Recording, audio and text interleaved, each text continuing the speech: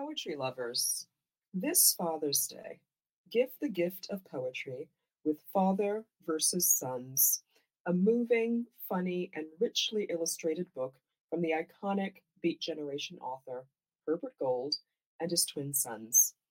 Father versus Sons, a correspondence in poems. This is Micah Daniels reading The Secret of Youth. Last night I asked my mother to cornrow my hair, a skill I had been practicing since last summer, but always ended with a tumbleweed excuse of a braid. My black has always resided in braids, and tango fingers that work through tangles, translating geometry from hands to head. For years my hair was cultivated into valleys and hills that refused to be ironed out with a brush held in my hand. I have depended on my mother to make them plains. I am 18 and still sit between my mother's knees.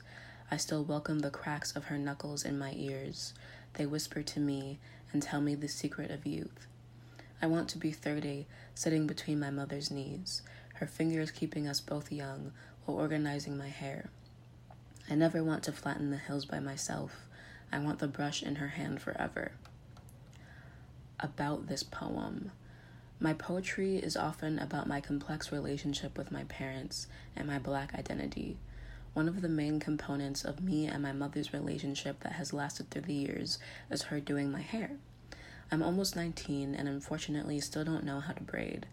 One of the ways I feel my mother's love the strongest is when she does my hair, and the poem describes a bit of that experience.